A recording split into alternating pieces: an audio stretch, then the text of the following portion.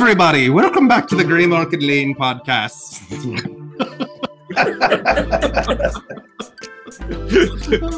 I'm your host, Chad Anderson, and today is the trial of Sean Cassidy, which is why I had a terrible Irish accent at the beginning. Although, fun fact, in college, I was in a independent play where I had one of the leads. It was a musical. It was called West of the Moon, and I had to have an Irish accent. And I did work with a dialect coach, but it's been many, many years since then, so I expect very little. I'm going to start talking about the Banshee for just a minute. These are always my favorite episodes every month, where I get to hang out with friends and delve deep on characters that I love. Before I announce our jury for the day, let me just talk for a sec. The Banshee was one of the first mutants to be introduced in the Marvel Universe, back in X-Men number 28, right at the beginning. He started as a threat, and he quickly changed to an ally, and he's among the first international mutants, one of the very first non-American ones introduced. Roy Thomas and Werner Roth created the character, drawing upon the legend of Banshees, which are ghostly fairy women of Irish legend who would announce the death of a loved one by screaming in the sky with an eerie wail. Roy Thomas wanted Banshee to be a woman, but Stan Lee felt like having the team all beating up on a woman in the 60s would probably be frowned upon, so he changed the character into a man, and he's been there ever since.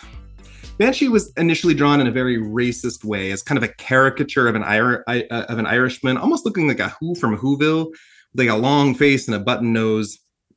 But he's had his iconic costume right from the beginning. Green and yellow, with striped circular wing flaps under the arms. He's iconic. He's a fan favorite. So here today, we are here today for the trial of Sean Cassidy. But first, let's get to know our jury members. I'll have you each introduce yourselves in an Irish accent if you're feeling bold. Let us know your gender pronouns, where we might know you from, and let me know what you love about the Banshee, or what maybe your favorite Banshee story is. I am thrilled to welcome 5 of my regular co-hosts back. These are friends of mine. It's so good to see all of your faces. Let's begin with Andre. Hi, Andre. Hello, everybody. So, as Chad says, I'm pretty much an irregular here. So, my name is Andre. You can call me Dre for short. Pronouns is he, him, and a well-placed yes girl if you feel up to it.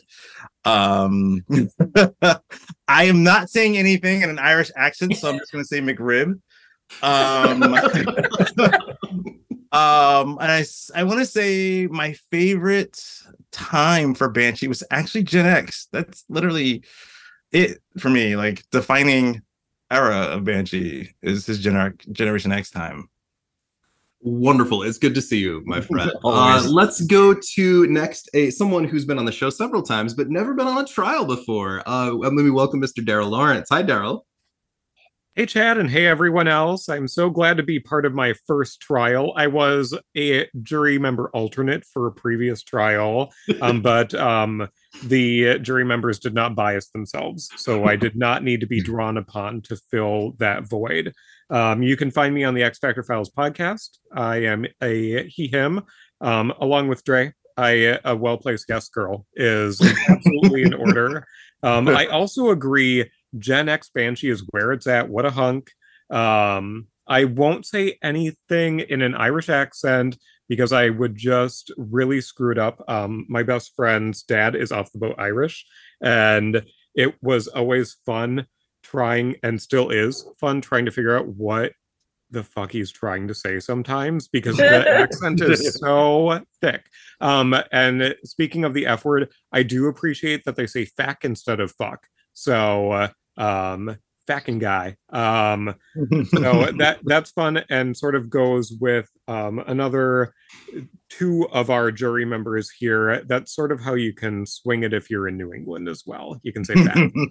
So yeah, that's something I've heard. I was like, did I get that from Ireland or from my dad? Yeah, or the south side of Boston. I'm not sure. So the Southie or Dublin. Who knows? Or both. Or both. Yeah, that's me. It's so good to have you here, man. Let me go next to Miss Alicia Wilder. Hi, Alicia. Oh, man. Okay. I can't do it. I was really gonna do it. I was gonna do it. Hold on. Okay. I'll just say my name. Nope, that came out Southern. Hey y'all, it's me. Hey y'all, I'm Irish. No, okay, sorry. I really thought I could do it, just wing it, but it didn't happen. I'm Alicia. She, her, hers. I am from a co-host of the Ex-Wife podcast. That's where you know me. If you're like, oh, you don't sound like Alicia, it's just because congestion, but I'm fine. And I'll say this. I'll say, gotta get me Lucky Charms. There you go. That's my Irish for you. And Clovers and purple horseshoes. Horseshoes, clovers, and blue moons. Yeah, that's what I got for you. But also, I'm gonna say my favorite Banshee moment, and Justin's already upset about it, but it's only because it makes Justin upset that I chose this as my favorite, and that would be the Banshee skin suit. But it's not really my favorite Banshee moment. I just needed to say it just before it was said later. Just so Justin can think about it the entire episode. And then but no, I too am interested to learn more about Generation X Banshee, because I think that's a cool era. And I actually asked when Justin first read the thing, I was like, who's got Generation X? Nobody. Because there's nothing to put him on trial for in that era. Or Generation X. He's good. And then while we're there, we'll go to Mr. Justin Wilder next. Hi, Justin.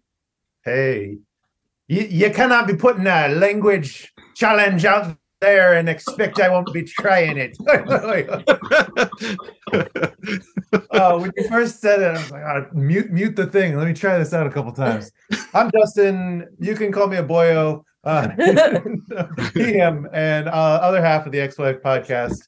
And I'm big fan of Gen X, but I also am a big fan of just his early days in Claremont, and Giant Size into just him being there up until even when he hurts his vocal cords and he's just becomes a background character and he gets his own side story. You get a little side quest with Moira, who then comes back and betrays their love completely.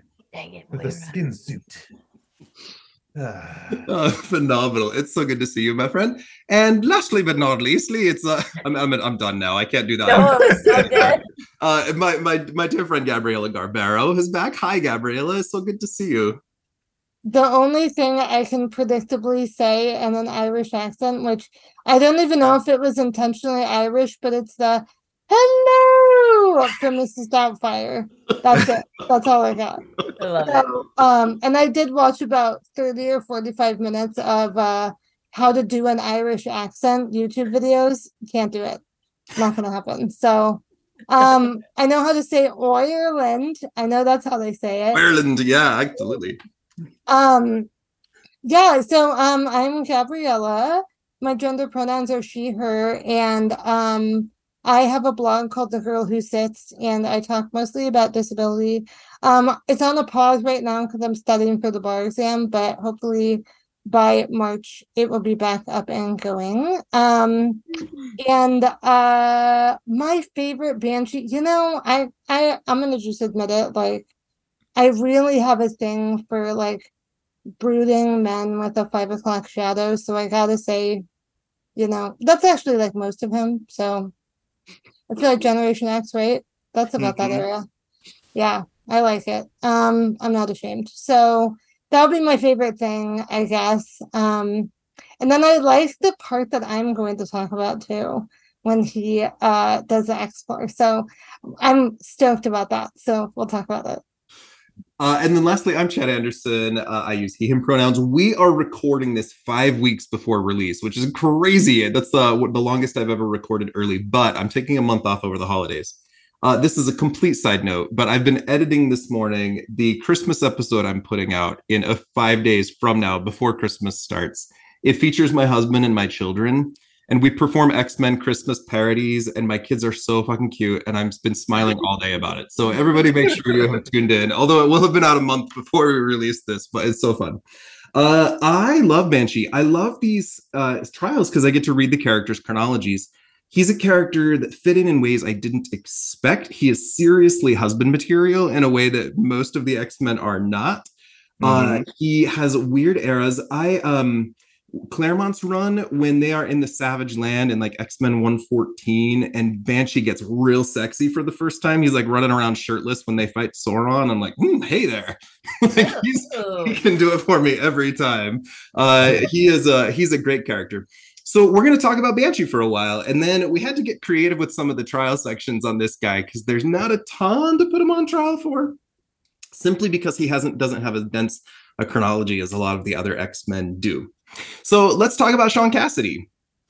Sean Cassidy is several different identities wrapped up together. And the version of him that we get depends on the story being told. First, he's a hero, the brave, bold man who jumps into action to save the day no matter what the personal cost. Second, he's the cop, the determined Interpol agent with a mysterious past, a story point that gets brought up from time to time when a writer wants to connect his background to a modern story. Excuse me. Third, he's the tragic family man, the widower, the estranged father, the rival to his cousin, Black Tom. Fourth, he's the teacher, the sexy, zaddy headmaster of the Generation X teens that my generation of queer friends grew up fantasizing over. And fifth, he's the ancillary character, a favorite who seems to be no one's actual favorite, the guy that it's safe to maim or wound or kill off to give high stakes to a story. They bring him back over and over again, and he gets injured in these horrible ways over and over. I'm kind of alarmed at how many times this guy's had his throat cut, or has been shot through the chest, or been blown up in a plane, or had his skin worn as a suit, which we will talk about, of course, a few times today. Slowly, in bits and pieces over time, we learn the backstory of Sean Cassidy. He grew up in Mayo County in the Republic of Ireland in a castle called Cassidy Keep, a centuries-old structure that has mystical connections because, well, leprechauns live there, and also maybe there are dimensional gateways. We know very little about his family, but he grew up as best friends and kind of rivals with his first cousin, Tom Cassidy, which kind of implies that their dads are brothers. Sean became an Interpol agent and ran afoul of the IRA before meeting the headstrong and lovely Maeve Rourke. Sean fell madly in love with Maeve, and, well, so did Tom, except Tom is real gay, so maybe he just wanted what Sean had, or maybe he kind of wanted Sean himself, but that's probably a story for another time, because this isn't Game of Thrones. But Maeve ended up marrying Sean, and then Sean left for several months on a long assignment, not knowing that his wife was pregnant at the time. Maeve gave birth to their daughter, named her Teresa, and then Maeve died.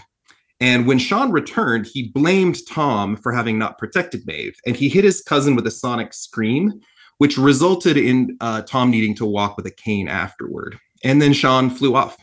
Because of this, Tom did not tell Sean that he had a daughter, and instead chose to raise Teresa as his own. And Sean threw himself into his work, and that went on for years. We're going to talk more about Teresa during the trial itself. And a lot of this is retroactive continuity because she gets added later to the mythology, as does Tom, and all of it kind of gets told and sorted out in various stories by writers who are filling in the blanks. Banshee first meets the X-Men when he has been forcibly recruited by the mutant master into the group Factor 3. He's smart and strong, and his sonic scream can do a lot of crazy, cool things. We'll talk more about his powers in a minute. He quickly finds a way to ally with the X-Men and turns against Factor 3. And in the following years, he fights the Sentinels, the Secret Empire, the Living Island, Krakoa, and then he joins the team after Giant Size X-Men #1, which is that famous issue that introduces Storm and Wolverine. Banshee and Sunfire are kind of the characters that stick around that Claremont chooses to use here. Banshee is almost immediately romantically connected to the mysterious Moira McTaggart, who shows up as a housekeeper, but turns out to be a crazy geneticist. And boy, do we know more about her in recent years. And he often calls Moira the love of his life. They are together for decades of publication history until Moira succumbs to the legacy virus and dies, except she didn't. Again, we'll do a trial of Moira another time. So Sean is an integral part of the X-Men until he saves the planet from Moses Magnum, who Andre Mason and I have an incredible episode on our podcast about. Listen to that sometime. But Sean temporarily loses his powers as a result, and he quits the team and moves back to Muir Island to be with Moira, where he kind of falls into a support role for a long time. So let's take a moment here and talk about him. What are your thoughts on the background and kind of early history of Sean Cassidy? What do you like? What are you confused about? Well, what I think is interesting is coming in as a newer fan and like really being first introduced to him through Krakoa. You like, I got this sense of him as a guy I just felt bad for, who just like really, really had terrible luck and was always just kind of being used in someone's schemes. And then, you hear his full backstory and you're like, wow, he's lived such a roller coaster of emotions life, like he started out as a villain and then he was like trying to be a hero, then he's got a daughter he doesn't know about, that's gotta come with a lot of baggage. So it's just interesting to sort of see how all of those things have made him where he is. But I just like, every time I think of him, I just think of him as like the guy who will like be there and be like, yeah, I'll do that whenever you guys need, I'll do it. It's gonna kill me, but it's cool. It really turns on its head the concept of like the luck of the Irish. Yeah. It's like, no, not really. No. Sorry, bud. Marvel has a tremendous amount of Irish characters that get kind of caught up in the lore of Northern Ireland versus the Republic of Ireland and the IRA of it all and the war of it all. We're not going to delve deep into that. I know the portrayal of Sean and Black Tom is often culturally concerning, for lack of better phrasing, in the way that they are portrayed. I mean, this man has a castle with leprechauns in the basement, and his wife is tied to the IRA, and she may have been killed in an IRA bombing. And there's these kind of concerning spaces. I will not speak a lot on that today, but that is a clear part of the way this character is portrayed, especially his first appearances back in the beginning of the X-Men, where he is drawn just as a ridiculous looking caricature. It's painfully uncomfortable looking at the early imagery of Banshee. But this is a time when they didn't view things the same way we do now, obviously. We want to try to find room for that as much as we can. I'm also stunned a little bit by how much we don't know. There's a lot to explore and delve out with this character. His powers, who are his parents, where does this castle come from? All these years in Interpol and all the missions that we see. There is a reference in his Gen X run about him running afoul of like Dark Beast and Omega Red and even Magneto in some of his early Interpol appearances, but they're kind of short stories that don't get really explored. But there's a ton of history. There's a lot to delve into with this guy. Yeah, I think it's also interesting that, when he is kind of like a government agent for the most part of his early days, and then even including being an NYPD officer. And I always thought it was weird that coming from those two kind of roles, that he would just choose a ragtag group of vigilantes to like get involved with. It was such a departure. Like, you're all about procedure and order, and these guys were the direct opposite of that. In the near future on my podcast, we're going to talk about that time Banshee was a cop in New York and why that was weird. It's just for one. You know what? It wasn't even weird. It was almost stereotypical, because we're talking about that. It was like, oh, an Irish guy in New York being a cop. That's actually right on the nose. And it's interesting that Claremont picked him, that he is like, I'm going to have a couple holdovers, and one of them is going to be Banshee. And I think that's just sort of what he was going for with that initial composition, that I need representation from all around the world. So I need a European. So it looks like Banshee is available. So why not? He's already here. Yeah. He's already here, and I can Claremont him if I want to. And then he chose not to Claremont him, really. Like a character that comes with family and family baggage, and I feel like that just adds a lot more potential to his story, even though there's so much unexplored. But whenever Banshee's there, and the involvement and just the idea that not everyone passes on anything about their genetics or about their mutation, but he does into Siren, and just the mystery and fight, are they friends, are they brothers, do they hate each other between him and Tom? I love the dynamic that he comes with. Claremont in his early X-Men stuff gave so much love to Colossus, Nightcrawler, Storm, Wolverine, Cyclops. Sunfire was written right out. Thunderbird was written right out. Banshee stuck around for a minute, but was also kind of written right out. These characters that could have had a lot more exploration become a little bit more ancillary as a result of that lack of exploration. But Banshee did get a little bit more than some of the others. It's because most of those guys' powers didn't fit into his narration, so that's pretty much what it is. And like, I feel like this is a side conversation, but I've often thought that Claremont would pick the mutants that fit the story, and their powers would allow them that Deus Ex Machina situation, like, oh, because they're in this situation, this person's powers work, and because this person's in this situation, this power, their power works. Banshee's powers was not universally applicable to everything, especially given what type of situation they were in. Like, sure. It's like there's a lot of things that you can say about Claremont, good things and bad things, but I think that a lot of his runs he would pick based on what their power set was. So I'm going to keep going with the narrative on Sean, and we'll pause to talk in a minute again. Banshee is a repeating guest star for many years in the X-Men, showing up from time to time to help the X-Men, usually in stories based on Muir Island. And he kind of stays that way I'm skipping over a bunch here, but all the way until the mid-1990s, when he is suddenly so fit and so sexy dad. there's that iconic image of him in the gray sweatpants changing in the room where everyone's like, oh my God, my sexual awakening is happening right now. But I referenced his earlier Savage Land story where he's looking real good there too.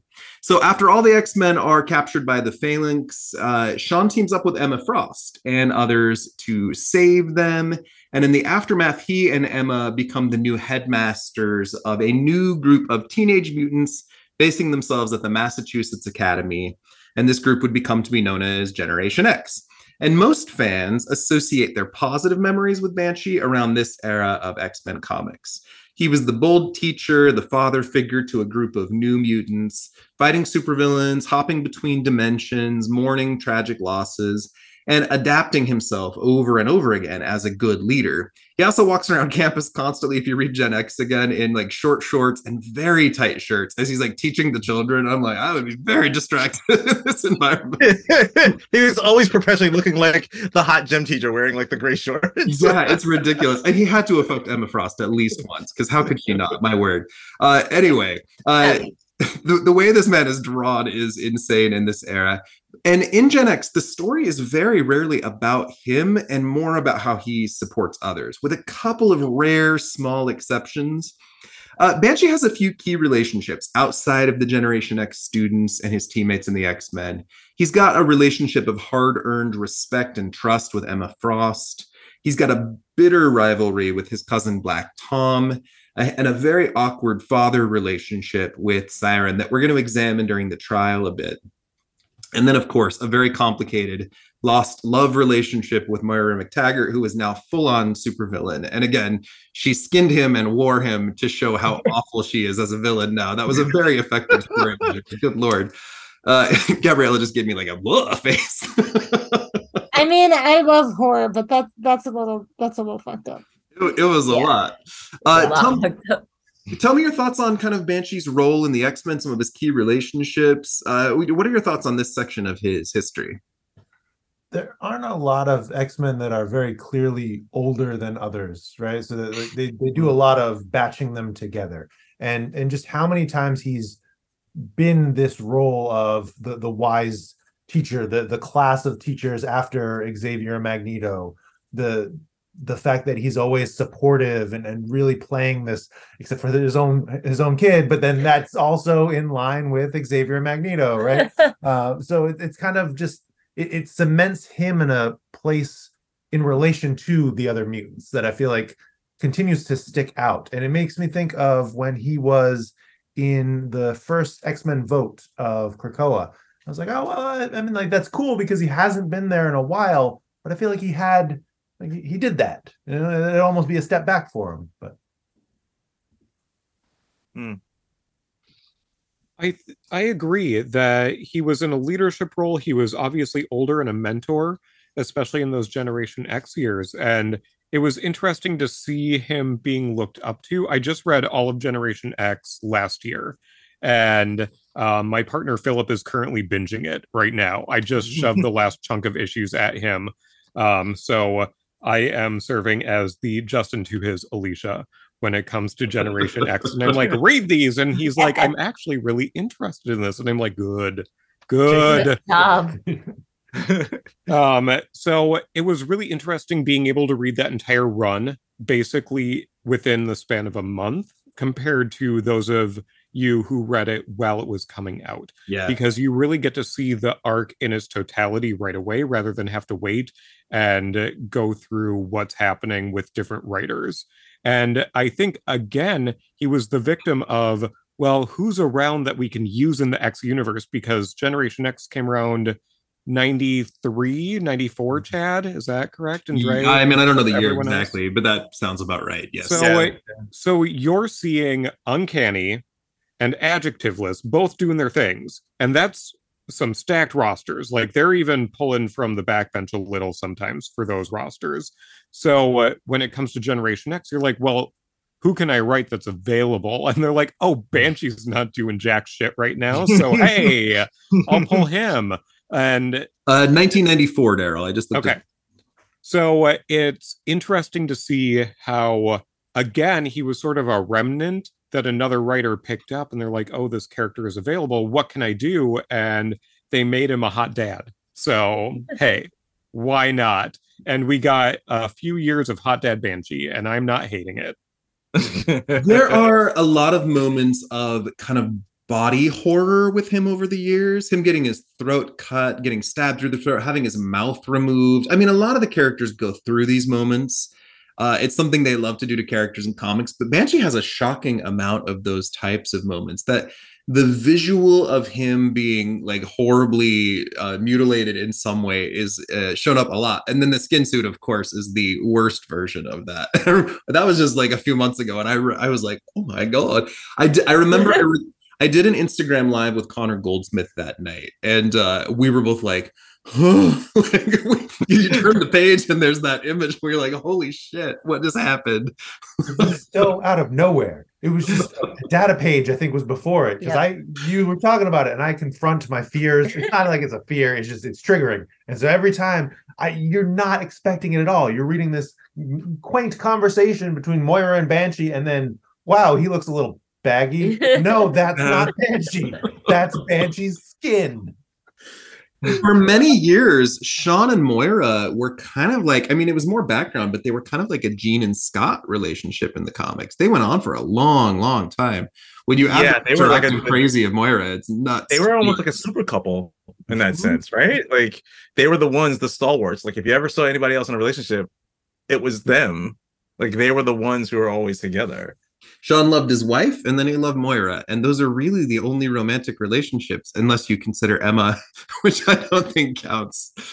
What do you think of his connection to Black Tom? The Black Tom Banshee stories are really interesting to consider. And Daryl, I know you read a couple of these more recently.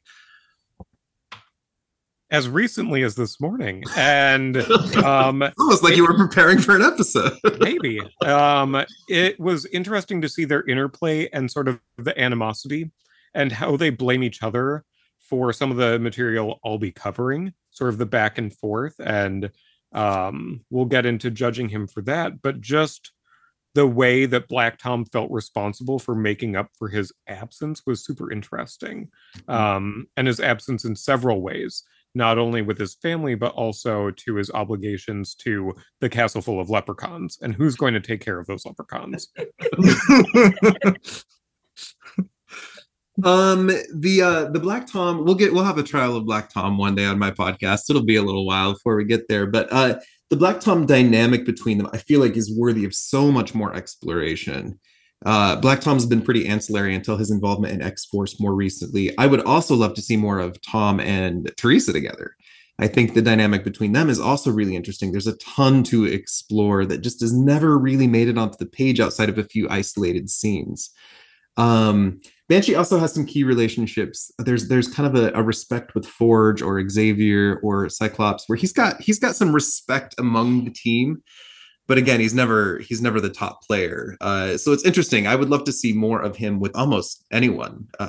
He's a great character that just doesn't get explored as much as I would like.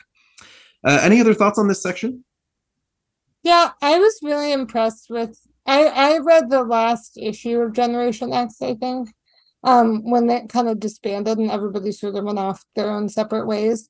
And I was really impressed with like the positive role model behavior, even though at the beginning of that issue, even he was like being really rude, and like you saw him like being rude to the kids in the kitchen and like pouring alcohol into his cup and like just sort of being like a like not the kind of dude you want to like be around on a Monday morning.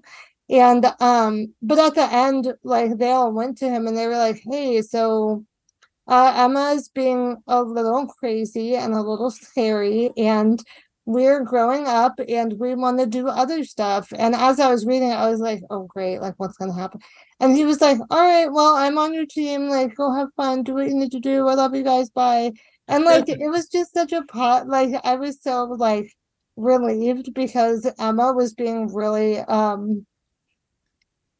evil, like for lack of a better term, at that time. And so to see him be like, yeah, okay, like he was just like being a good dad, like go, I have faith in all of you, do your own thing. And that was really nice. Yeah, and this is where I'll kind of take the reins again. Moira's death really affected him in the comics. It changed the character, which is where we're going to spend the bulk of our trial today, is after Generation X. There's a lot of Banshee's history that you simply can't put him on trial for because he was the hero in all those stories. But when Moira died, things got bad. He started drinking and made a lot of really bad decisions. And it's after Generation X that we'll spend most of our time today. Let's talk about Banshee's powers for just a few minutes. And the interesting thing, and I'll set this up before we go, I think it's difficult for writers to kind of grasp his powers.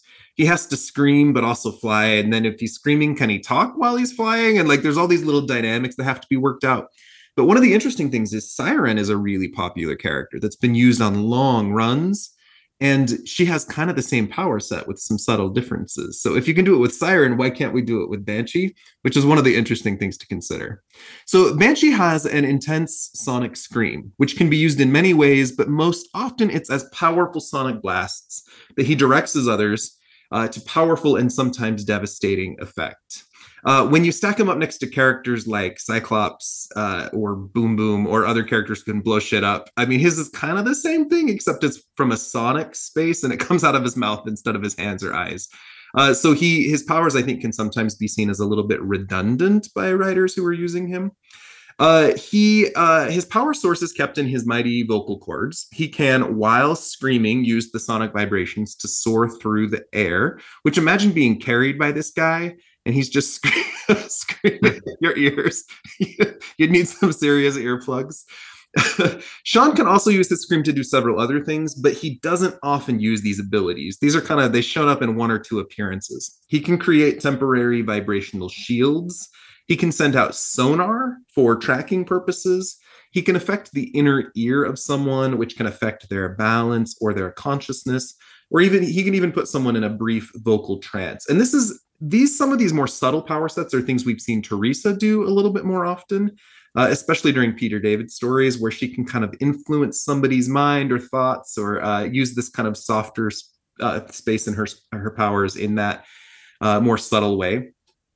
In the more recent comics in Legion of X, they're finally doing something new with Banshee, and we'll get to that toward the end of the trial. But he has been merged with something called the Spirit of Variance, which we'll talk about in a while. He's calling himself Vox Ignis now, which takes away the problem of him having a female spirit's code name, right? The Vox Ignis is Latin for the voice of fire. His powers are stronger and sharper. His skull glows with black fire. We're not exactly sure what the extent of these new abilities or purposes are, but it's very visually stunning on the page. And I'm really excited to see them doing something new with this guy who needed a key story that was about him. So bravo, Cy Spurrier in Legion of X. It's great. So let's talk about his power set for just a minute. There's an episode of X-Men the Animated Series that I just had to Google the image of Banshee carrying Wolverine, and he's just freaking out about the fact that he's got to plug his ears because Banshee has to scream the entire time. And it's something that you don't think of until you're confronted with it, especially in an audio-based medium versus comic. It's like, yeah, no, there's a word bubble and he's taking breaths in between and you make it work and it's fine. Yeah. I think it's so interesting that him having his power based in his chest and his throat seems to make that much more of a target than other people. Like how many times has someone gone for Cyclops' eyes, right? Versus how many times they're constantly trying to take out Banshee's throat in some way. I don't know if that's just because of the delivery of where the power is coming from, but I just that stuck out to me as we were thinking about Banshee and where his powers come from. And that happens to Teresa more than once as well, the slashing of the vocal cords. It's also interesting, I didn't make the connection until you said it, but the fact that, in the beginning of this backstory, you're talking about how he was originally intended to be a female character, which is probably why he was named Banshee. And then they were like, well, make him a man, but we don't have to change his name. It's fine. We don't have to think about it. And I just think that that's interesting because, I'm sure there are people who complain about that as fans, and they're like, why? But do they know?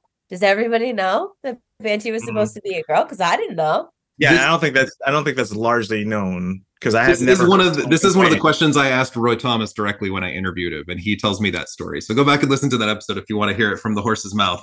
See, people need to be paying more attention. They need to be listening to this show more often. That information. The idea of if you're being carried by him and he screams and you have to plug your ears, but then when he stops screaming, he's talking to you, but then you're like falling out of the sky and he's got to scream again. Like I would just rather someone else carry me, please. Is Rogue available? Right. That's what the wings are for. That's what his weird bullseye yellow and black striped like arm wings on his suit. I think they help him like float on the sonic vibrations, but I don't think the wings help him fly. But like if you yell and then you're floating, you might like dip a little, but you're not. It's like a hang glider effect, right? It's like Spider-Man's like when you jump, you get momentum, and then that glides you for a little, and then you need to like yell out some more momentum, and then so you can have your conversations in your gliding moments. Just think about putting him on like X-Force or something covert up, and you could never do anything to sneak up on anyone because he's. But if he does sonar, could he like yell at a vibration that we can't hear? Yeah. And I think that's the key because you got to use the more subtle sides of his power where he's creating shields, influencing minds, putting people to sleep, right? The more subtle areas of his power where the scream is then the most powerful blast. Like, I think you could do a lot with this power set. Well, I mean, but okay, so follow me because, we're talking about comic book science. The idea that his powers shields himself, like, because, it's psionic based. So if it shields himself, it would make sense that whoever he's carrying is protected by the same shield. That's true. Maybe he puts like a little sonar area around them. Like he can extend it to affect or not have his powers affect that person. Because I've seen him carry people before with no problem. Like I've seen him carry Emma before without a problem. Wolverine just has to gripe about everything. Yeah.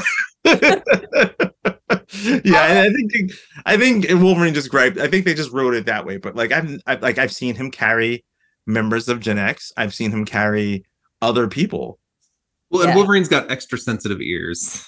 That's true. It would make sense that if the sound is going out this way, like as long as you're behind it, you're not. It's not maybe, yeah. I would love the concept that whenever Sean flies, he always carries an extra set of earplugs, but he didn't give them to Wolverine just as a joke. Wolverine was complaining and he looked really stupid about it. He can heal. It's fine. Right. The other component of his powers, then we won't talk about this much, but he is one of those parents that is known to pass their powers on to their child. So he and Siren have nearly the same power set. We've seen this with Mastermind and his daughters, with Magneto and Polaris. There's a few examples of that kind of father to son.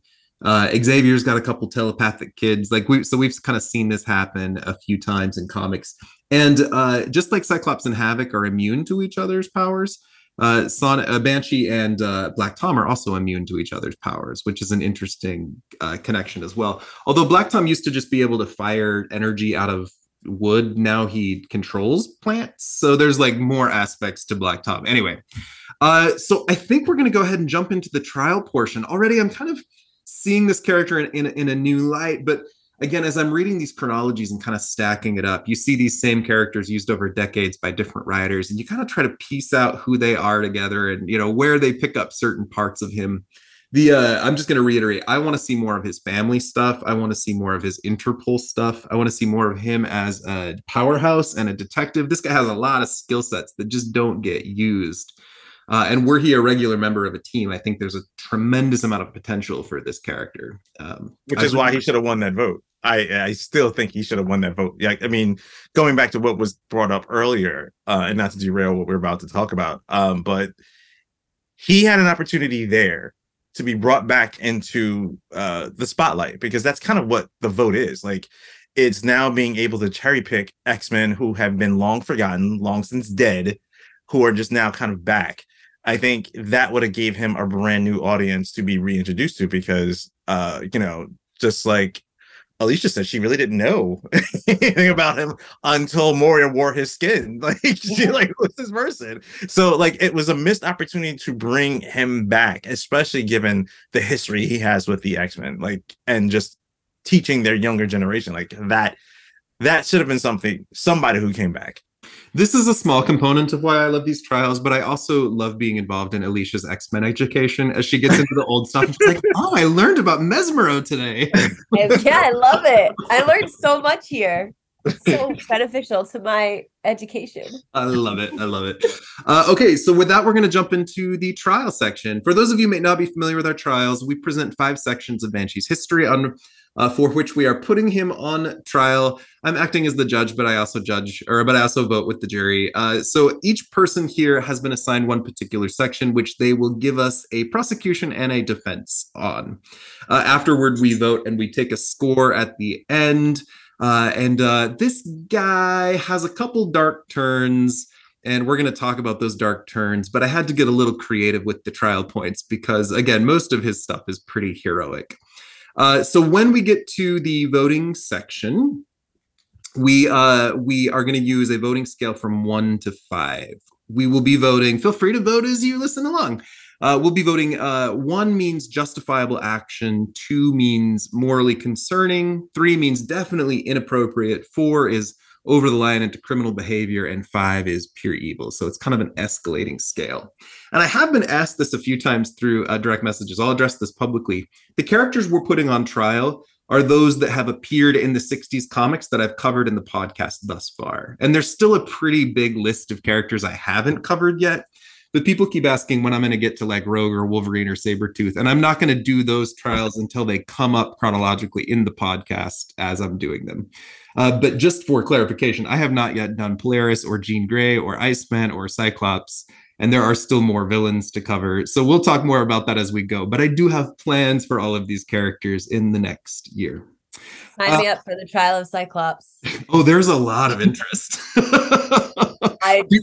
We just did 2 focused Cyclops episodes on my pod. One we released today with Sean McKeever. There's a lot of opinions on Cyclops. I'm excited when we get there.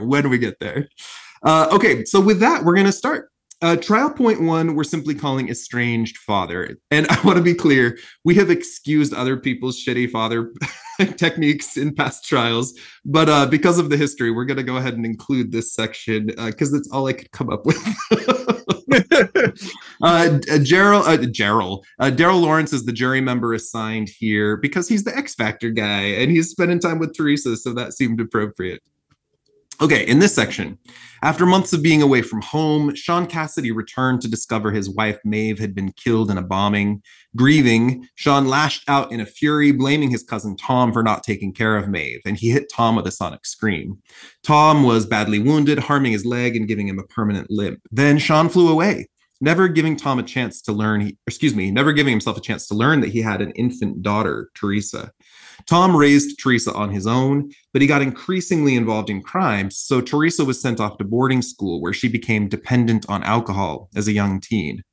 Years later, Sean returned and was the one to bust Tom for his crime, sending him off to jail where he would meet his future husband, Juggernaut, although that's not canon, and unknowingly leaving Teresa without a parent.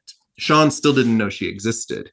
He finally met her and was thrilled to have a daughter. And she, as a young adult, moved to Muir Island with him for a time. And that's where all the Shadow King crazy stuff happened.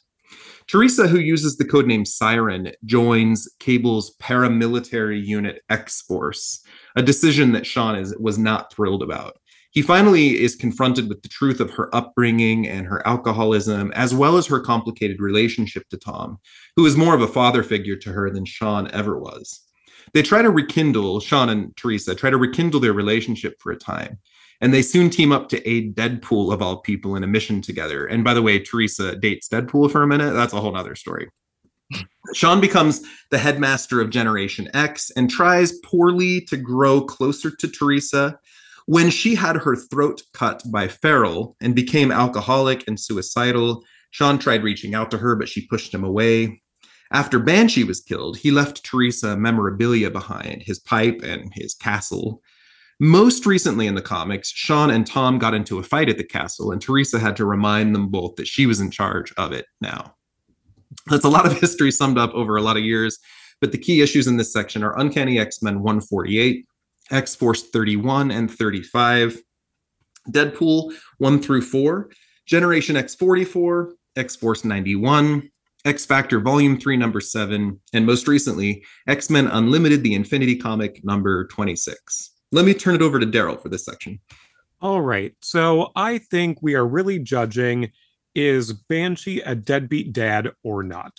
And there are several ways that we can tackle this. I think chronologically is probably best with his history.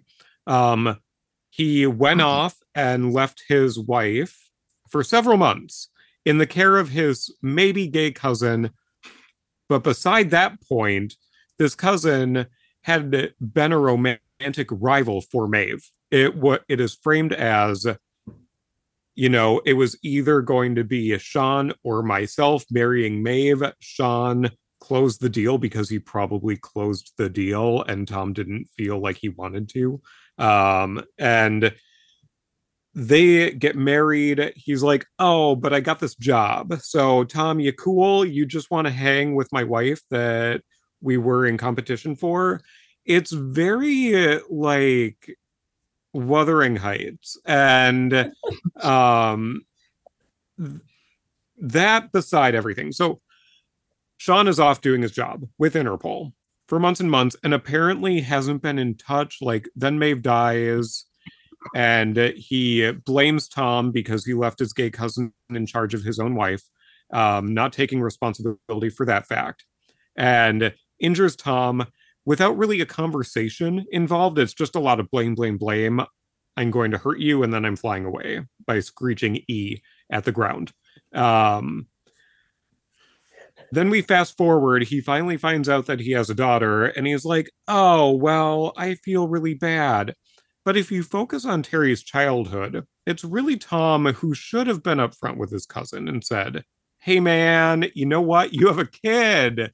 And instead, Tom took that responsibility on himself, and maybe to fund having a child, he turns to a life of crime. I'm going to say it's that. He didn't know how to effectively budget for a child because he previously was a gay man with a lot of disposable income. So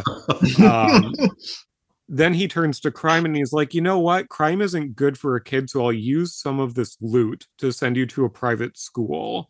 But Terry sort of knows what's going on and just drinks. And she starts drinking at the age of 13.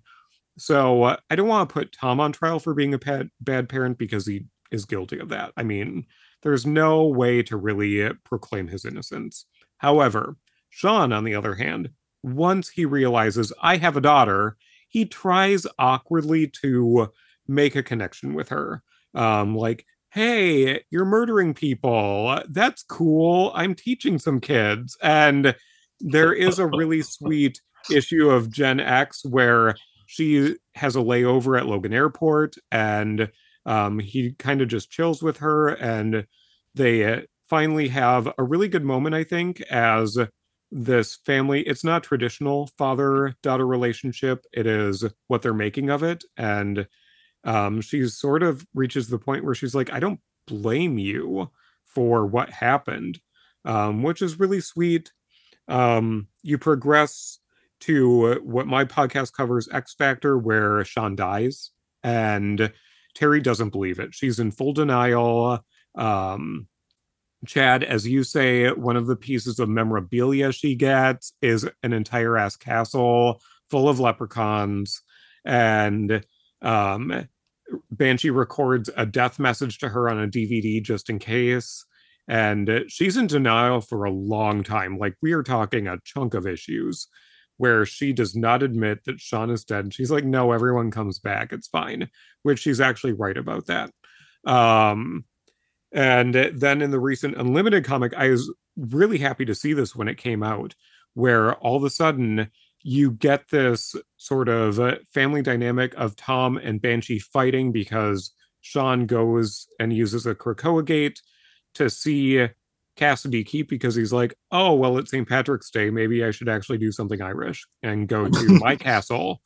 And he goes, and like the entryway is dusty. And then he's blaming Tom for killing like the overseer of everything. And Terry comes back and who's Eamon O'Donnell, is a Claremont character. And so he's dead, but he'll probably be resurrected at some point. And they get in a fight. Terry comes back and she's like, what are you doing? You're basing your judgment off of the fact that one room was dirty and the leprechauns gave me the day off. They sent me to this beautiful place, and you're really kind of fucking up my day of relaxation. Like, I had to like climb out of the mud bath to come here. Okay. But it was a fun little flashback to their family dynamic and what went on. And she's like, oh, no, Dad, this isn't your castle. You died and gave me this castle, and you're not getting it back because you bequeathed it to me. So I really, the question I want answered by the jury is not whether he is guilty or innocent, or bearing any responsibility for being an estranged father. It's whether he has made it up to Terry in property and money, and has bought her love yet, with everything that he left her, and trying to make up the fact that he wasn't around, because he wasn't really absentee because he didn't know that he was absent from her life. He just wasn't around. And do you think that he has reached that point where he is a good dad to her now or not? Does anyone who know who killed Banshee the first time? Vulcan. It was fucking Vulcan. That guy. Deadly Genesis with the plane. Deadly Genesis. Yeah, we forget. Deadly Genesis is a crazy story. What clarifying points does the jury need on this section to make their vote, or does anyone just have comments on Banshee as a dad? I feel like to Daryl's point, eventually. And I think by no means through Banshee's own devise that Terry actually does get Cassidy Keep just out of proxy, really, right? Like, because he had died, and I guess it just went to her. In the DVD recording with him riding on horseback, he does say like, oh, you get everything, including this castle. Have fun, and he gallops away into the sunset. So it is official. It wasn't like some default law. He did actively give it to her in the event of his death. And then she took his code name for a while. She became the Banshee for a while. Yeah. I don't know. I mean, I vaguely remember scenes of them just speaking. I think there are moments where he did say that he was proud of her, especially during her time on the X-Force days. And I'm trying to struggle to remember. I think they had a moment right before they thought that the world was going to end, right before Age of Apocalypse hit. So I believe they had a moment there. But like I don't know if he justifiably had done anything to make up for the fact that he wasn't around. And like you said, like it wasn't his fault he didn't know. But what were the things that we did not get a chance to see him make up for? Sure. Or if he ever did it. Like, you know, there's those moments where I think what we expect sometimes is for these characters to act like a real life person, and you would want them to make up for the time that they lost. Like, yes, Cyclops may have been several people's father, but he was not everyone's father. Like, Sure. There weren't times where he was able to say, except for maybe Cable, I've been there for you. You know, so, you know, please forgive me. Or, you know, I'm sorry I wasn't around. Like, I don't think he ever got those moments. We'll talk about Cyclops as a father another time. That's a whole different conversation. Yeah, I guess like my question was kind of similar in that, you know, you're making a great point, Daryl, of like he gave her a castle. Okay. that's nice. But full of leprechauns that do the chores. But only once he was dead, you know? That's like after I'm gone. So like what are you doing while you're here? Are you checking up on her? Are you trying to spend time with her? Are you trying to like foster a relationship? So I guess in terms of, you know, depending on how much a castle is worth, if you're trying to like balance castle finances versus quality time, This like is love. You know, do they even out? Maybe, but he does have moments where he speaks out loud about I'm trying and I don't know how to connect with her. All right. Like Okay. we're so different from each other, and she does forgive him out loud on a couple of occasions as well. All right. Okay. All right. And we also, Daryl, you asked, can we blame him for kind of going off and working? I mean, there are people out there who have jobs that take them away for months at a time, and he never knew Maeve was pregnant. And I'm going to assume she didn't have the ability to contact him, right? So Tom is to blame for a lot of this, obviously. Yeah, I think what it makes me think of is, did Sean do a better job as accepting and trying than Xavier did with Legion? And I think yes. Absolutely. Right. So the baseline, we've established the baseline. Okay. And then Sean is on the other side of that line and has at least tried to, of course, you know, who knows what Xavier would leave. Yeah, I guess the Westchester mansion would also be comparable to a castle, but still. He would never leave that to anyone. No. That to his X-Men because those are his real children. Yeah, like I mean, when you put it that way, Banshee compared to say Wolverine, Charles Xavier, and Scott right. is literally fucking Father of the Year. Right. He just got compared to the sample set. He was able to give her something. Right. Daryl, was this an education or a joy to read? Was this interesting for you to delve into this relationship? It was. The Deadpool stuff, as you mentioned, it was real weird how they started alluding to Siren being attracted to Deadpool. And she's like, oh, I don't care about your looks, which is admirable. But also, what then are you attracted to with him? Like, I think she was drunk. Yeah. Yes. We can say Deadpool is the Pete Davidson of Marvel Comics because you don't know how he's doing it. He's just doing it. It's his humor, and I'm gonna say that. What drew her to so Deadpool. It was interesting even going there back then and reading sort of early solo Deadpool. Like this is the first 4-issue miniseries that Deadpool had solo, so it was interesting to see how they had to leverage current characters to fill in some of those things, and the fact that they chose these two. And it is a Black Tom centered storyline as well, so you're seeing sort of how Black Tom really fucked up his life, like bad. And I mean, I read the early issue that I was assigned, and then you fast forward here, and you're like, what happened in between? What happened to this man? This is an era of comics where they couldn't state it outright, but Fabian Nicieza was clearly painting them as a gay couple, and it was an AIDS allegory because Black Tom has AIDS and Juggernaut's running around like, my husband is dying and I'm helpless and I'm going to commit crimes to try to get medical bills paid. And you guys have also, if you've heard my pod, you've heard me gush over Ian Churchill's art in that Deadpool series when I had Ian on. I love that series. It's so pretty. That image of like Juggernaut on fire, like running out of, like, God, I love it. Beautiful. Yeah. So it was a lot of fun to read.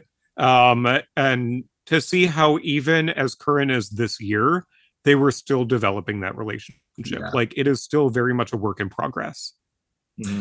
Well, let's vote on this section. Gabriella, would you like to go first? Yeah, so 1 is the fine, right? One is like justifiable, and then it increases up to 5. See, I feel like it's 1 or maybe 1.5, because I do think also that something that we haven't quite mentioned was Banshee's issues with her. He might think it's because they're so different and they don't have anything in common, but they're both alcoholics who seem to have really similar powers, have really similar issues, and deal with their really similar powers and issues in the exact same way. So I don't really buy that they're that different, but I also think that makes it harder for him to be like, as he's drinking every day and drunk every day, like, hey, don't drink. It's a really bad way to cope with your problems. Like, to me, that makes it more real and like not a bad thing. He's just trying to deal with his own shit while he's also trying to be a dad for the first time to an adult who is just like him. So I think Andre. I agree. I mean, we can say that it's kind of morally concerning, because it's one thing to be like, I'm an estranged father, and it's another thing to be, I'm an estranged father and then also a raging alcoholic at the same time, like completely avoiding dealing with those certain issues. So 1 is justifiable, 2 is morally concerning. Is it a 1 or a 2 for you? Yeah, 2. Excuse me. Yeah, no, you're great. I just clarifying. It is a 1 for me. And one of the interesting parts about this trial point is we keep talking about Banshee as a dad to the Gen X kids, and then we're literally talking about his actual like fatherhood, which is an interesting comparison. Justin. I think it's a 1 for me as well. He did try. There are some places that he could have tried some more and or done some more, but I think I'm not concerned about this one just yet. Alicia? Yeah, there's a part of me that wants to say 2, because I feel like I have to vote something other than a 1 this entire trial, but I just can't do it. So I'm gonna have to go number 1 on this. It's like, he's just being a guy trying to get by. Find out he has a daughter. So Gabriella's section, you may get higher than a 1. We'll see. Right, cool. And then Daryl finally. 1. Castle makes up for a lot of missed birthdays. So fantastic. That gives us a 7 out of 30. And then we will go to trial point 2, which is the X-Corps space. They recently laughed in the comics about how this era of X-Corps was called X-Corps, and more recently it's the X-Corps, which is fascinating.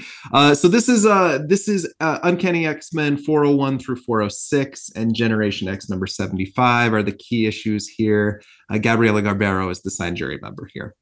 After Moira McTaggart seemingly died, it was really a Shi'ar golem, which is a story for another time. Sean went dark, turned to alcohol, and quit Generation X before launching and running the massive X-Corps operation.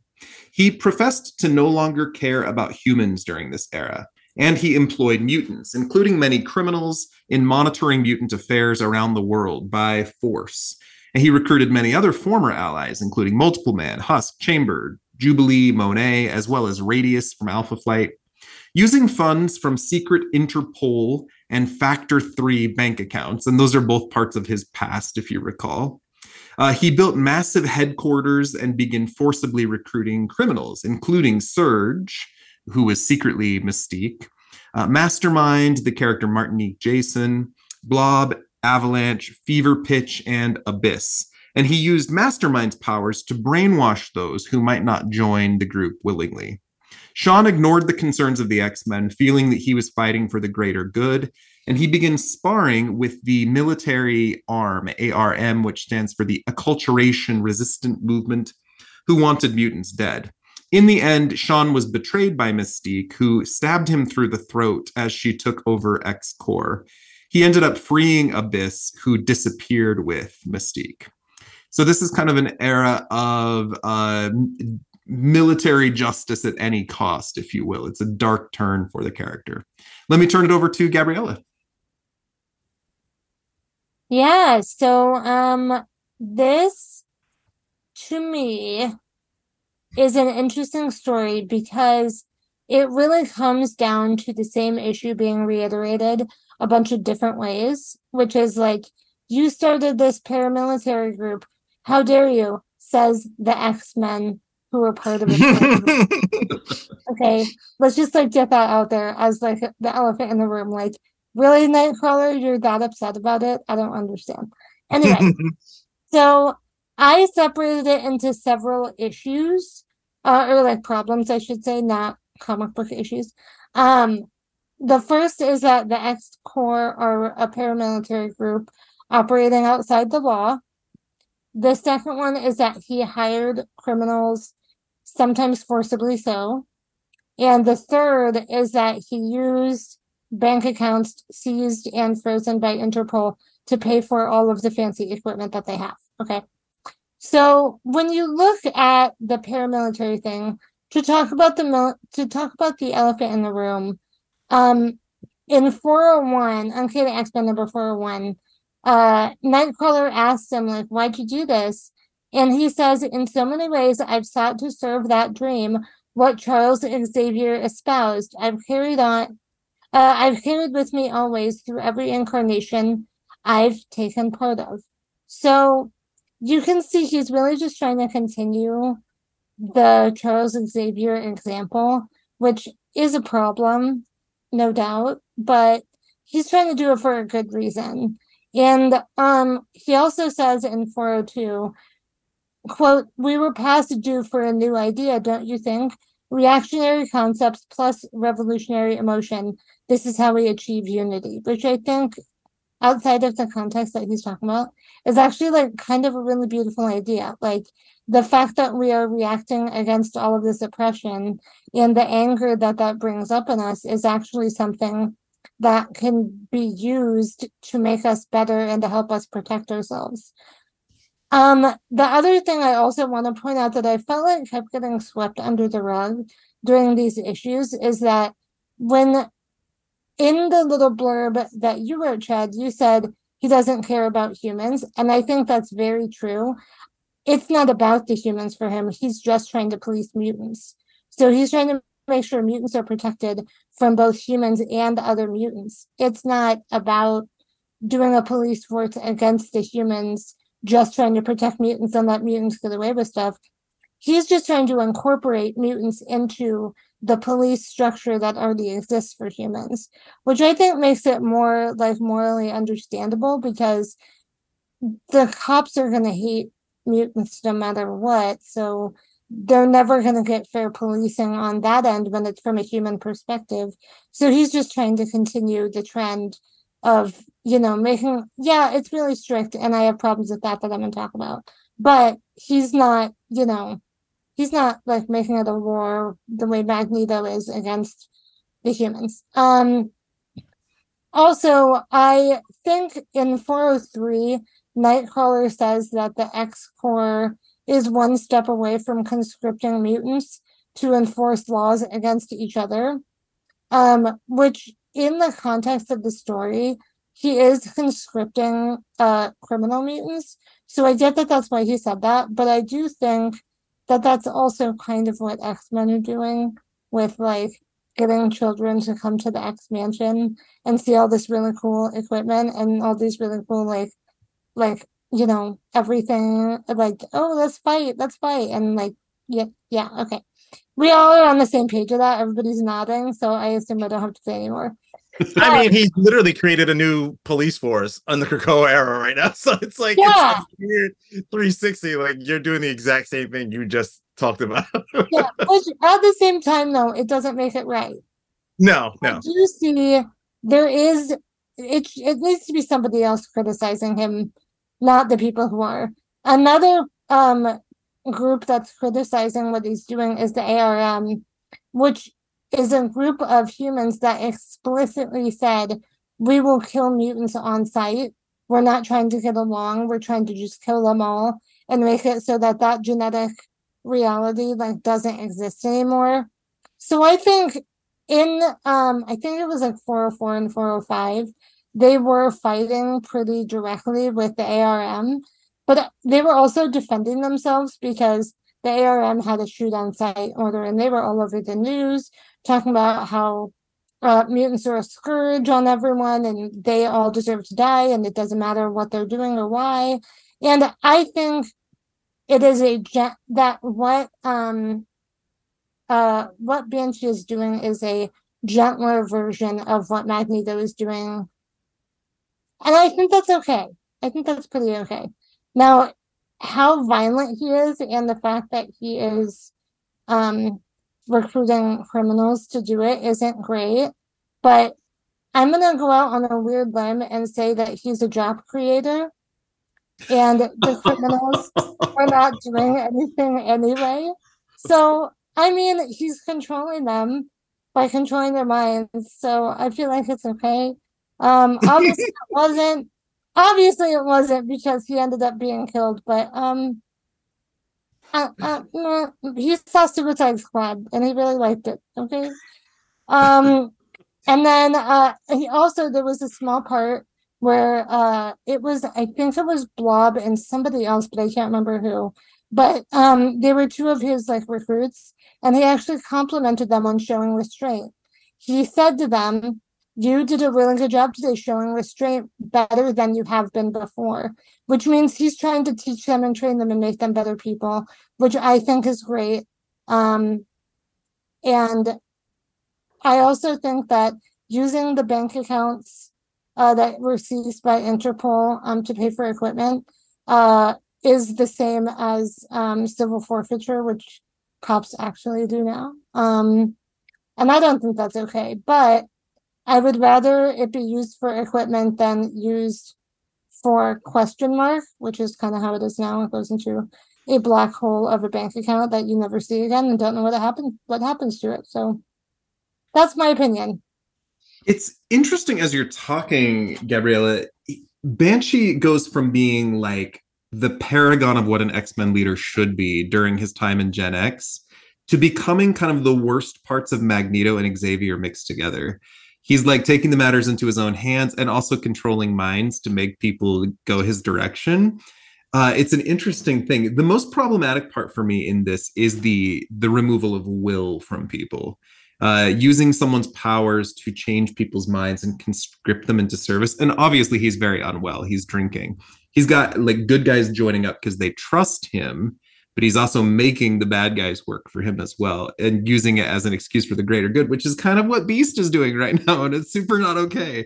Mystique comes after him too. And she's got her reasons and she just fucking stabs him through the throat.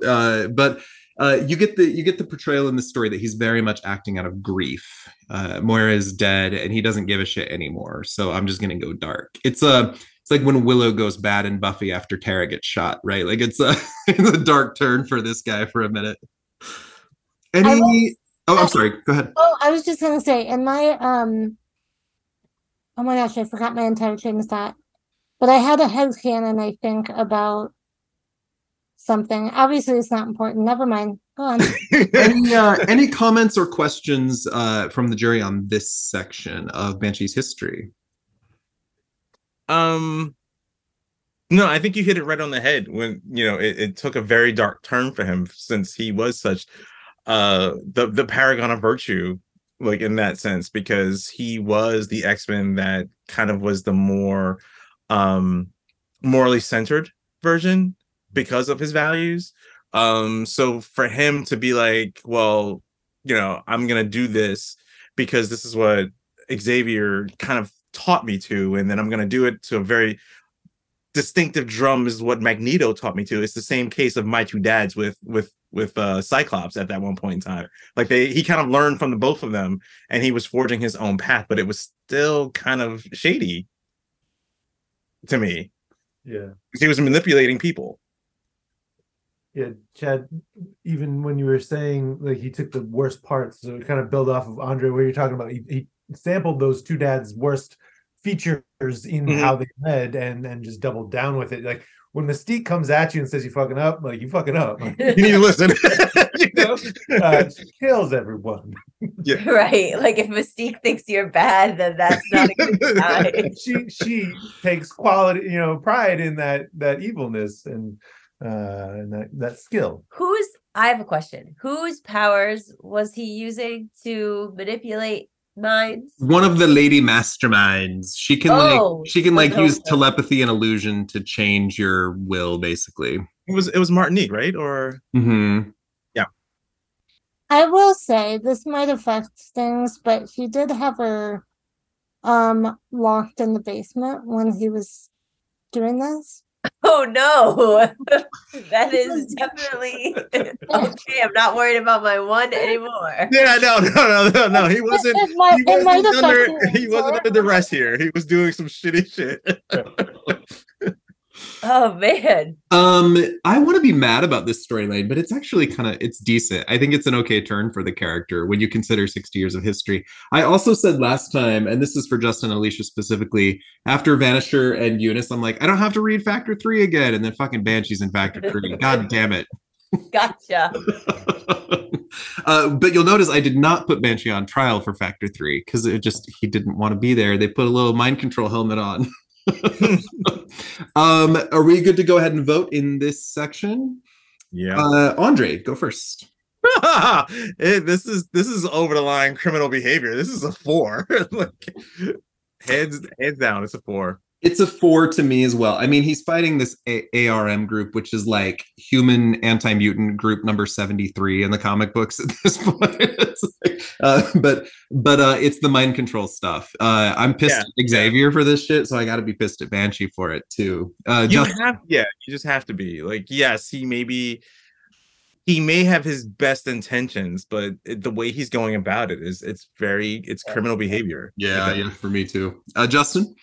Yeah, I'm steady on a 4. Might even go 5 if I could be talked into it, but I'd say 4. I'm gonna land at 4. Fair. Daryl? I'll go with a 4 as well. Alicia? I'm going 5. Okay, I was gonna go 4 if you were to tell me that he was like teaming up with some other mutant. I was like, okay, he's using mind control. All right, but they're on a team. And then Gabrielle was like, oh, sidebar, she was locked in the basement. I'm like, okay, fine. Like you are just getting more and more evil as this conversation goes on. I'm really sorry for you, Banshee, but it's 5 for me, hands down. And Gabriella? So I'm going to say 4, and the only reason I'm even going that high is because the basement thing. The mind control, I remembered what I was going to say before. I think that he was only partially using mind control because of the one time that he was like, hey, good job on showing restraint. So even though he might have been like using mind control to get them in, I do think that he was letting them kind of be free when they were in, but I don't fucking know. I don't like the basement thing either. That's like... He was using Blob and Abyss instead of like Sabretooth and Mesmeros. Yeah. I mean, it could have been worse. All right, with that, let's go to trial point 3. This is a section called Horsemen of Death. The jury member assigned is Mr. Justin Wilder. Note in his chronology here, he's brought back in X-Men Deadly Genesis and blown up in a plane by Vulcan while trying to save civilians. And then he's brought back to life during Necrosha, and then again during Chaos War, and then he's dead again. So then we have this crazy story, and I don't have time to delve into these characters, but Archangel has been turned dark by like the seed of apocalypse. Go back and listen to the Angel trial, where we weirdly don't bring up his children. I just didn't mention it, but he has 2 kids with the character Pestilence. and their names are Ayman and Uriel, and they're called the Apocalypse Twins, and they're taken into the future by Clan Aqaba and Kang the Conqueror. And it's a really long, bizarre story, but it's good. Anyway, they have a mission and they come back into the past to like rewrite reality in their name so they can conquer the world for mutants. And it works until reality is reverted. But while they are here, they recruit their own horsemen of Apocalypse to serve them. And they are using celestial death seeds, which is what happens to power up these horsemen. And they're trying to usher in what they call the rapture, which will lead to mutants forming their own civilization on another planet and Earth being destroyed. And again, they were temporarily successful. So before all this happens, their 4 horsemen are Banshee, Daken, the Sentry, and the Grim Reaper. And Banshee's wearing all black. He kidnaps the Scarlet Witch while he's serving them. He beats down Havoc with a sonic scream and kicks him in the head. Later, he's battling they're fighting the Avengers Unity Squad, and this is the Uncanny Avengers series.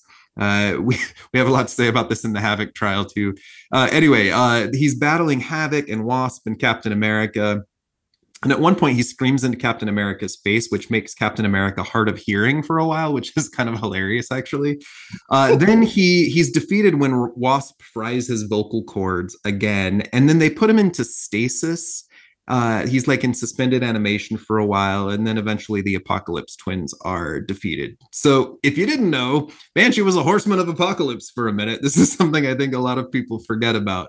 The key issues here are Uncanny Avengers 9 and 10, 12 and 13, and 23.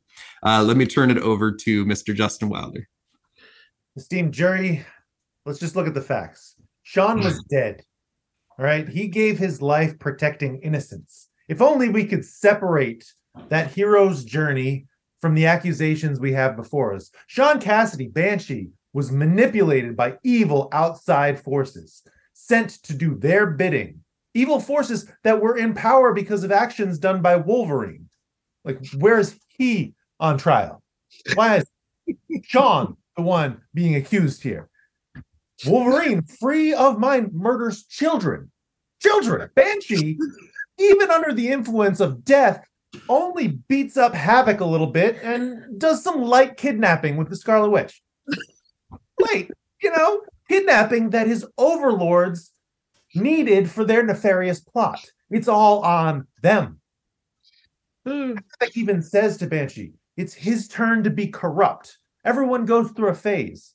Plus, Banshee gets a cool new uniform out of it. So he's not at fault in any of this. He is being used as a pawn. But he does attack Havoc, so I don't want to let that go. He attacks Havoc, and he comes in with some very personal motivation. He's clinging to the fact that Havoc's brother killed him. And apparently he remembers this. I don't know how the celestial death seed affects your memory or experience in that death, but he is enjoying this beatdown of Havoc. And honestly, as a reader, so am I. So is it really that bad? He destroys Captain America's eardrums, while basically calling him out on how he's ignored the plight of mutants and he might be Irish. Like he's just bringing some stuff. He's basically saying, you're not even America. Are you even really America? But the whole thing about calling Captain America out on the plight of mutants should honestly be a defense, because Captain America was never really around for mutants. Havoc then interrupts and shut up, Havoc.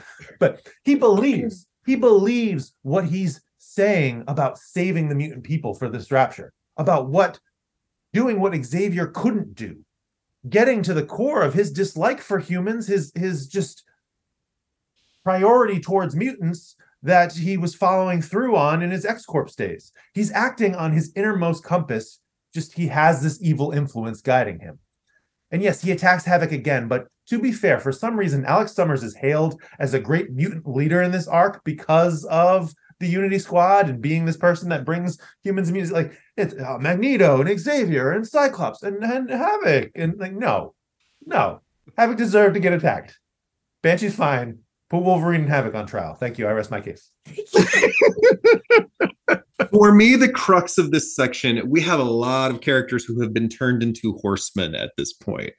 We talk about this in the Archangel trial. Polaris and Gambit and Wolverine and Caliban and like so many characters have been changed by these death seeds. Was he in control? He was revived from the dead, and then was he a willful agent under his control, or did he not have will? I think that's kind of where the crux is for me. Let me hear thoughts and questions from the jury on this section. Yeah, because this is the era where you kind of have to like think about it from both angles, because like my section also goes into like the duality of what he has to deal with. Like, is he being controlled or is he under his own influence? I think in this case, being a horseman, he is being completely controlled. And that says a lot for, what's happening. So I can't blame him for his actions, because again, that means that we can go back and blame anybody else who's like done evil shit under control. Gene. But I think in this case, I would say that, him being under that mind control definitely did not help matters. Other thoughts here? It's just hard. Oh, go ahead, Daryl. No, please. Oh, it's Havoc. I mean, Right? Fuck that guy. We know what he did. We know he's he can be a whiny shitbag, and he deserved it. He deserved it. He can be hot and annoying at the same time, and he is. So, sorry, Havoc, you're not really tipping the scales for this jury member in terms of a crime, because I see it basically as an act of charity. I'm feeling a little attacked because I'm also hot and annoying. Alicia, what were you going to say? I was pretty much going to say the same thing. I mean, I was going to say, it seems like Havoc is he's designed as a character for other characters to punch in the face. So, as sad as that is for Havoc, I can't justify that as like that's a bad thing Banshee did, because that seems to be a thing people do.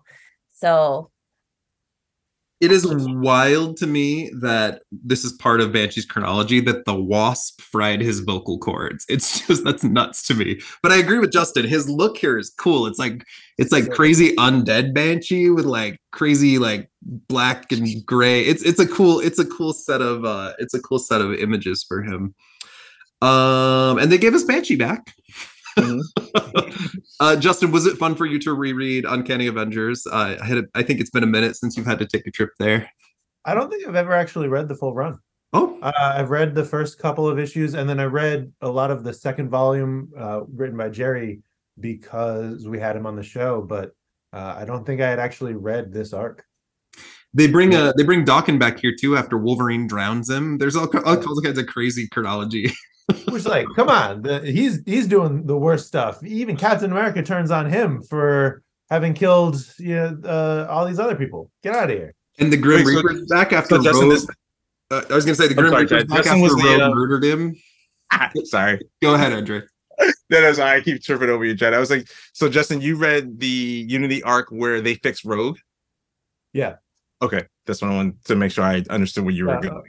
Before that, but so it's this arc is basically right. It ends where she now has Simon in her head. Got it. Okay. All right. It's good. It's definitely good. You should finish it out. Yeah. Let's vote. Except the ones in between. I was like, oh no, I'm gonna read these two. Let's vote in this section. Alicia, you're up first. I'm gonna go 3 on this. There's some not great things, but he is under, someone else's control. So I feel it's the middle. I'm going 3. Daryl? 2. I mean, it's Havoc. 2. Gabriella? I'm gonna say 2 because even if he wasn't controlled, I think it could be argued that he was under duress, because if you're brought back from the dead and you're told by the person who brought you back, you're only brought back for this reason, you're going to do whatever they say because otherwise you'd be dead. So I'm going to say 2. Andre. I will agree too. It is a 1 for me. I don't think he's in control at all in this section. And Justin. It's a 2 for me because I would agree he's not in control at all, but some of his thoughts and opinions that we've observed otherwise are seeping through, and so that makes me think like he's a little bit. He's at least influencing the course of action ahead of him. And that gives us a 12 out of 30 in this section. Then it takes us, this is right in the pre-Krakoa storyline where Matthew Rosenberg is in Uncanny X-Men right as everything just blows the fuck up. And then Krakoa happens afterward. So Andre Mason is the section here. We call this section Zombie.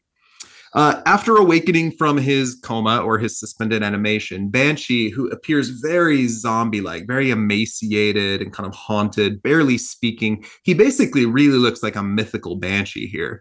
He was weaponized by Beast and Havoc into fighting the Reavers and the Office of National Emergency, which is a government agency. These are human mutant hating groups number 43 and 49. The team that formed of X-Men here includes Warpath, Dazzler, Colossus. They've been unauthorized by the X-Men, and Banshee blew up a jet, among other crimes, during this time. He flies off in the middle of a mission and later returns to help fight the Sentinels. We learn that Beast has been using nanotech in his body in order to control him, and he only gets his will back when the Sentinels hijack the nanotech. In the end, Banshee, knowing that the death seed that's still inside him is still inside him, he chooses to go back into suspended animation. Later, he's revived again. He's still acting like a zombie. He joins up with Hope Summers' new Mutant Liberation Front. If you forgot that, Hope Summers had a Mutant Liberation Front for a minute, which includes members Forearm, Wildside, Strobe, Samurai, and Dragoness. They work together to assassinate Ms. Prestel, who is an anti-mutant political rally leader. The X-Men fight the MLF, and Banshee is taken out pretty quickly by Cyclops.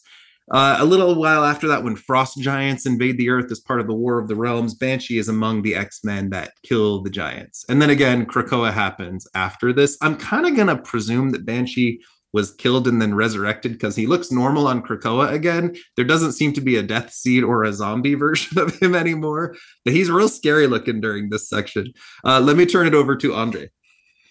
All right, so I have to present this in a way that, because we've been talking about it, there is a certain duality here that has been culminating into what we can say we can easily blame on Banshee and things that we cannot blame on Banshee.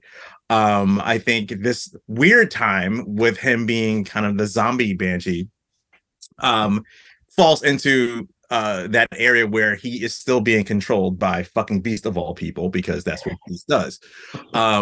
Using him as kind of like essentially a drone during the Astonishing X-Men run. Sean has no willpower of his own. And I believe when he left the field, that's when he started to get his wits about him. His judgment started to come back, but he was still kind of feeling those feelings of having that death seed in him. So that's what I think prompted him to go back, because he's like, I'm struggling with some things. People are still using me. I am no good to anybody, so I need to go back to sleep. So I can say truly that is the moment we have to think about where he is still being controlled. Now, when he wakes up during the next arc, when we're going through that other weird time, which is the Ages of X-Men, where all of the X-Men have completely been disappeared and shunted into another realm, he now acknowledges the fact that the MLF is still around, and it's a terrorist group. He knows who the MLF is because he was around for it, and he willingly chooses to go after these humans who are literally going to be anti-mutants. So this, again, that duality issue is that before he was being controlled, and now he's making his own decisions, and he was clear about that in this sense. So after that is done, he goes and helps the X-Men again. I guess he has a 360 turnaround, and like, you know, the whole entire world is now being attacked. So he wants to kind of help now, and he does help. And it, you know, I think it does seem like it's left unnoticed, or something happens where I don't know if a death happens off scene, but like he's not seen after that again. And then that's when the Krakoa things happens. So I think what we can say is that in the beginning of his zombie era, he was being controlled, and towards the end of the zombie era, he was not being controlled. But I can say the true villain of that is Beast, followed strongly by Dazzler, Shake and Bake Wig as the true villains of that era. So I present to you guys the fact that Sean had some problems.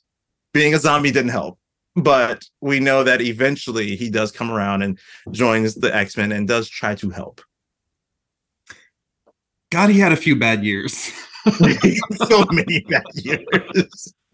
So many bad years. Let me turn it over to the jury for questions or comments on this section. There's some good stories in this era. Zombie Banshee is weird, and it lasts for a minute. He's around for a little while. Yeah, I was happy that he was back. I was happy that Rosenberg, threw him back into the fray. But I really wanted him fixed. I really wanted him back to being normal. But like, of course, Beast can't do anything fucking right. He's also part of like Havoc's joke team where everybody's like, you don't get to be the X-Men. Kitty Pryde literally is like, I own the trademark to X-Men. You can. You can't. You're not even allowed back in the mansion, dude. Like, leave it alone. Like, we have a restraining order against you, and that's bad. Are we ready to vote in this section? Yeah, because it's clear. So. It's so clear. Let's do it. I'm gonna go first this time. This is like endangered species, but then Hope comes into it. It's the MLF stuff. It's a 2 for me. He did try to assassinate a political leader as part of a team, but they weren't very effective. So I'm gonna go 2. Justin. It's a 2. He's like, yeah, I think Andre hit the nail on the head with this. He's still being manipulated, but also he's fighting the manipulation. So it's not that much further out into it, but he's just going through it. We all go through it at times, and now this is Banshee's time, and I feel for that. Alicia, when we mentioned Beast's nanotech and control, I watched you be like, I watched your facial emotion. I can't with that guy. Alicia, go ahead. I'm going to also go 2. I think the differentiation between being in control and not being in control, and the shift of making good decisions once you're in control. Daryl. I agree with the 2. There is some limited culpability there, but ultimately, I think that he was being influenced. Gabriella? I would also say 2. I mean, who hasn't planned how to carry out a political assassination when you're having a rough time? And Andre. I'm somewhere between 2 and 3. Because again, him being essentially like a mind controlled drone for Beast versus willingly hanging out with a bunch of mutant terrorists that's not too much of an extreme at that point. I mean, there are levels to this shit, as the kids say. So I'm kind of stuck in between 2 and 3. So I would pick one. To give you a point, I would say 2. That gives us 12 out of 30 in this section. And we're going to close with Krakoan era Banshee. This is Alicia Wilder's section. I don't think just for clarity's sake, for those that want to follow along, in Andre's section, the key issues were Astonishing X-Men 13 through 15, 17 through 21, Uncanny X-Men Volume 5, number 15, and War of the Realms X-Men number 15. So just for clarity's sake. Or as I like to call it, the rise of Dazzler Shake and Bake Wig. It's Shake and Bake, and Okay. So trial point 5, we're calling the Spirit of Variance. A jury member assigned as Alicia. Banshee has been infected on Krakoa by a new mutant language who is sentient called Etienne. Etienne takes the form of a deadly language that has the potential to destroy people. Banshee's infected. His face glows energy. He screams and harms a lot of different people around him. But then the virus transfers to Cypher, who makes peace with Etienne and resolves things peacefully.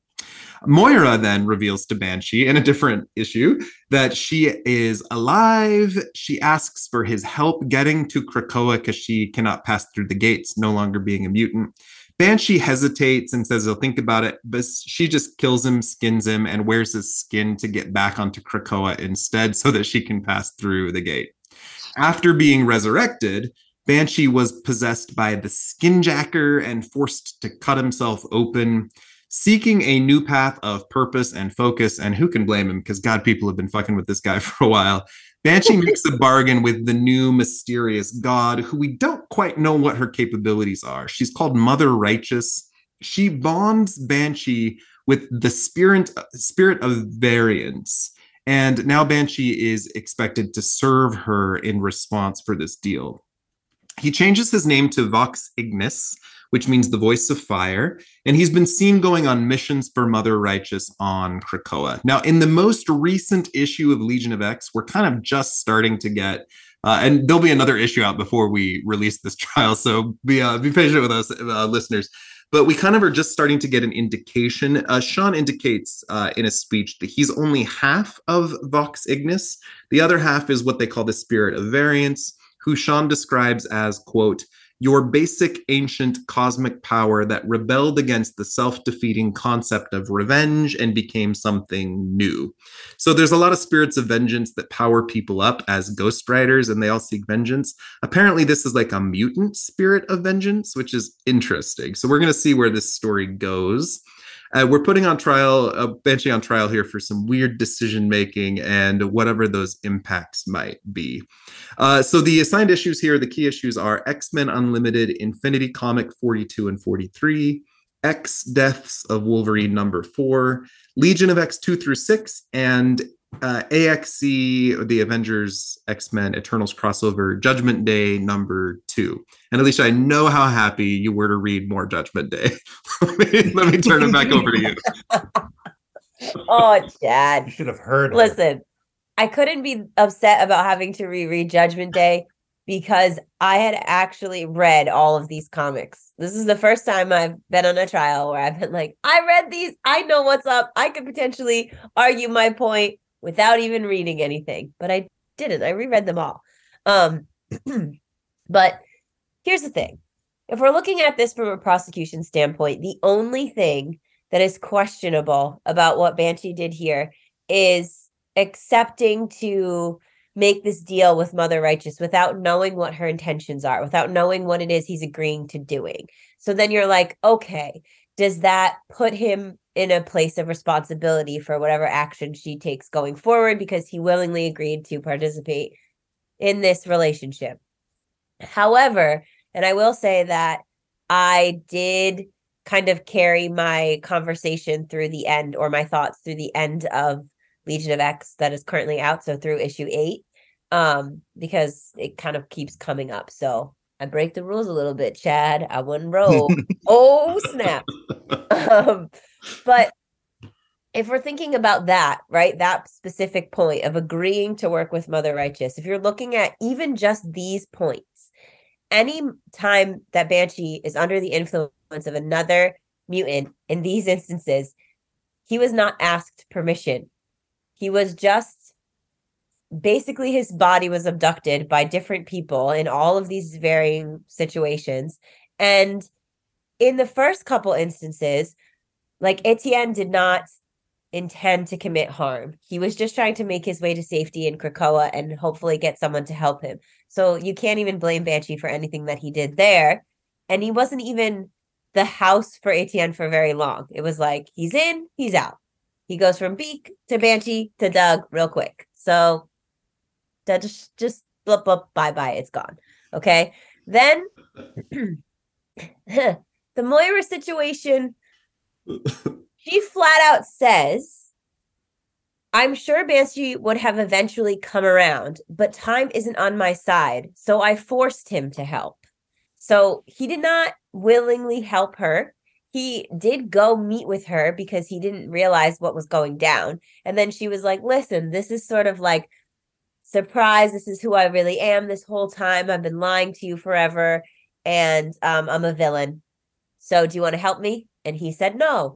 And she said, well, okay, then I'll kill you and wear your skin. So again, nothing for him to be at fault at in that situation. I'm taking a weird pleasure of every time the skin suit's mentioned, Gabriella goes like, just a little bit. It's really disgusting. Go ahead. It's really terrible.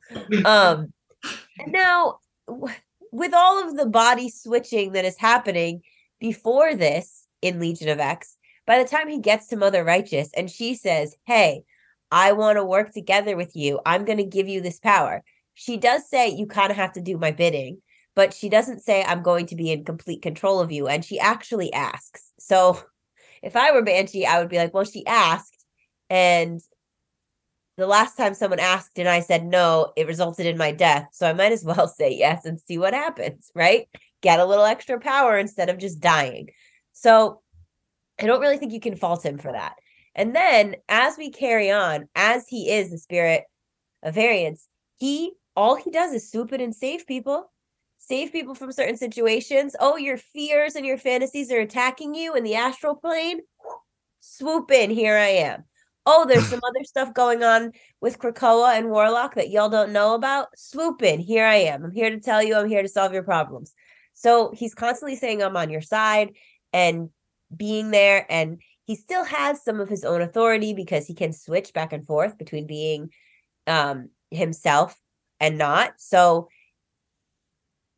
I think he's in a safe space, and I think he's doing good. And he even argues or kind of talks with Mother Righteous when she doesn't want to save certain people and he wants to step in like to save Legion or this or that. Like he's still doing his best to do good in whatever situation is given to him. And the poor guy is just like his entire Krakoan life is just garbage. If I'm being completely honest, it's absolute trash. And now he's like, look at me. I got a cool glowing head, flaming head, and a new friend and a new costume. So, and a new code name. Right? And a new code name. He's living large. Fantastic. Let me hear your Alicia. What are your opinions on Legion of X's series? Are you enjoying it? Oh, Legion of X. So here's the thing. There are story threads of Legion of X that I really am interested in. I'm really interested in what's going on, like with the transformation of people into these demonic forms of themselves. I'm really interested in the Warlock story. I'm really interested in what's happening with Legion and Charles. What I don't like is how wordy it is and how it sometimes makes me feel like I'm stupid. Like I read it and I'm like, are you using big words to make me feel dumb? Are you using long sentences to make me feel dumb because it's working? So I'm really interested in the story, but I just feel like sometimes it's told in a way that's very wordy and very heavy and could be less and still have the same impact. So it feels like homework sometimes when I'm reading it. But then at the end of the day, once we read it and talk about it, I am interested in the stories, and I feel like its impact as a whole is going to be a very large impact on Krakoa. So it feels like I need to stick with it because it's going to have a payoff. It's interesting to me because 3 of the flagship books, and this is a very different conversation, but we've got Steve Orlando, Cy Spurrier, and Kieran Gillen, who are all doing very dense, wordy, long form plots and are all famous for doing so. And it's almost like you got to wait till the series is done and then go back and read because you know what happens. And then you can go look for all the seeds that were planted along the way with Marauder, Immortal, and Legion. And they're great, but it's also very dense. I agree. It takes a long time to read them. And with this too, like you could see the points for Banshee, like going back and being able to read these issues and with a strict focus of what Banshee's storyline is, you get so much more out of it when you can just focus it on one character. Like some of the details of his like his actual authority for his own decision making, like I kind of glossed over them the first time I was reading it because I was also really focusing on everything else that was going on. But going back and looking at these stories and looking just at Banshee, like you're seeing he's weighed down by this fact that he's constantly being used and he doesn't have any say in how he's being used. And now he's been met with Mother Righteous, and she's like, hey, I want to use you, but also like you can have some authority in that. So, and I'll give you some power. The other part I think that's fascinating, and again, longer conversation, but Si Spurrier on Legion of X specifically, he's given us the New Mutant religion of the Spark, which is all about change, never hold still. Everything needs to be new. And he's introduced this character, Mother Righteous, and specifically the Spirit of Variance, who are all about change. The Spirit of Variance is literally like its method is change. I want everything to change and vary and move over time. And it's almost like he's introducing what a villainous concept of change might look like. Yeah. In order to counter Nightcrawler's idea of the spark. It's a really interesting storyline. I'm excited to see where it goes. Again, I got a little creative in the interpretation of all this, but Banshee's had a shitty time on Krakoa and the story. So we get to decide how much to put him on trial for here. Do we have any questions or comments on this section of Banshee's history in the most modern era? No. I mean, I'm interested to see where it goes because, I mean, you're talking about a guy who you never really the writers never really know what to do with him, and they haven't really been able to know what to do with him since the 90s. Like, so this is interesting to see where it goes. Like, there's a plan. Yeah, it's a plan, because then you're like, okay, so if he's like a spirit of vengeance, who is he like doing this for? Is he doing for himself? Like, who is he taking vengeance upon? Like, he's a spirit of variance, not a spirit of vengeance. Well, that's true. I mean, it's the Ghost Rider head that I keep getting confused about. Whatever that spirit of variance means, and how that plays out with Mother Righteous. It's like, it's so weird. I mean, I like it, but like, to your point, at least it's very dense. But I think I have tried to get used to that dense nature of the Krakoa era, because it's always like, you know, now we're just kind of conditioned to see like even the supplemental pages that just go into more of what's happening, like the memos and, you know, and just like little things that kind of explore what's happening either in the issue or in the background to give you a little bit more contextual reference points to it.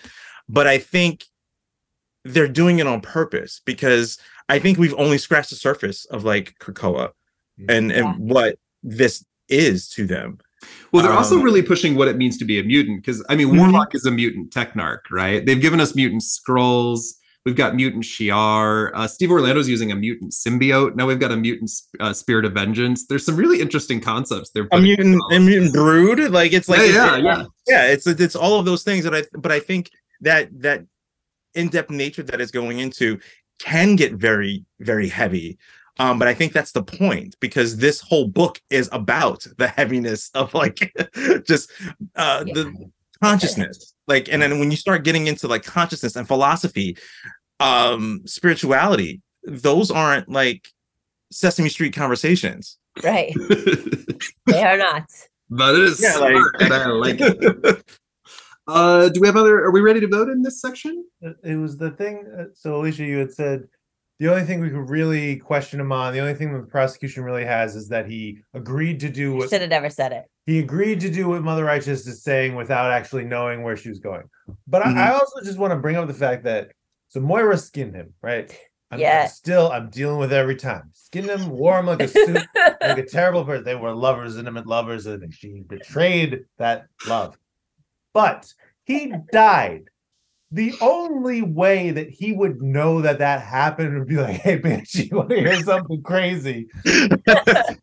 Yeah. Like, you're the reason why. So, like, that is insane. And we saw him in the lead up in the beginning of Legion of X, like, really going through some stuff. And you now have someone's like, hey, I see you've got some tormented nature in your soul. Historically, let's do something cool with it. Like, come with me. I've got plans. I've got a story arc. Your name's gonna be on people. I mean, it's not gonna be Banshee, but people know who you are. She does even go as far as to bring up all of these points, right? Like when she's arguing with him, she's like, "Listen, you lost a vote. You didn't get on the skin. You lost your love. P.S. She also skinned you. And you you've lost your sense of self. So like you've lost your authority. Don't you want to like do something better?" Moira it's on purpose. Moira didn't just skin him. She also revealed that their entire relationship was a lie. It was a manipulation. Right. We saw how he dealt with her death earlier, and now to learn the whole thing. Oof, yeah. Okay, in this section, all those alcoholic years could have been avoided. He just wouldn't do that. in this section, it is a 1 for me. Justin. I think it's a 1 as well. I if that's the one question that like we're questioning, that's justifiable. I'll give it to him. Yeah, I use your words against you, Alicia. You shake your head as much as you want. Daryl. Come into this with no prosecution. I couldn't be like, I didn't do that part, Chad. I already read issues. I was like, you understood the assignment. Yeah. Daryl. I'm gonna go with a 1. Gabriella. 1. Andre. 2. He doesn't know what he's signing up for. He doesn't know what he's signing up for at all. Like, if there wasn't a big buyers beware that happened, and she like, hey, I'm gonna change your life, but you know what? You're gonna get a flaming fucking head out of this. Maybe you should have thought about that. I mean, maybe he didn't, because he's been a zombie and he looked like crap before, and he doesn't care what his face looks like anymore. But again, you don't know what you signed up for. Like, what is she doing? Andre, I thought that we were friends. And Alicia. If I could vote 0, I would vote 0. So I shall go 1. Which gives us a 7 out of 30 in this section. And the total score for Banshee, when we add it all together, he is 41% on the scale, which is one of our lower scores, which is where he belongs because he's a great character. As we are wrapping up today, let us know where we can find each of you online. If you want to plug anything, recognizing this is dropping the last Thursday in January, so I know that's a little bit ahead, but let us know if you'd like to plug anything. And I'd love for you to share as we're wrapping up. How's your mind changed about Banshee? What are your kind of concluding thoughts on this character as we've taken a couple of hours to delve deep on him?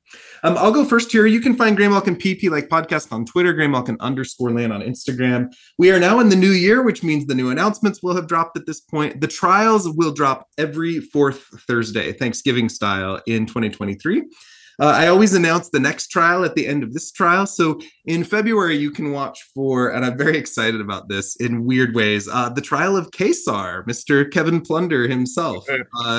It was a whole education reading this guy's chronology in a way that I did not expect, and I'm very excited for what is coming.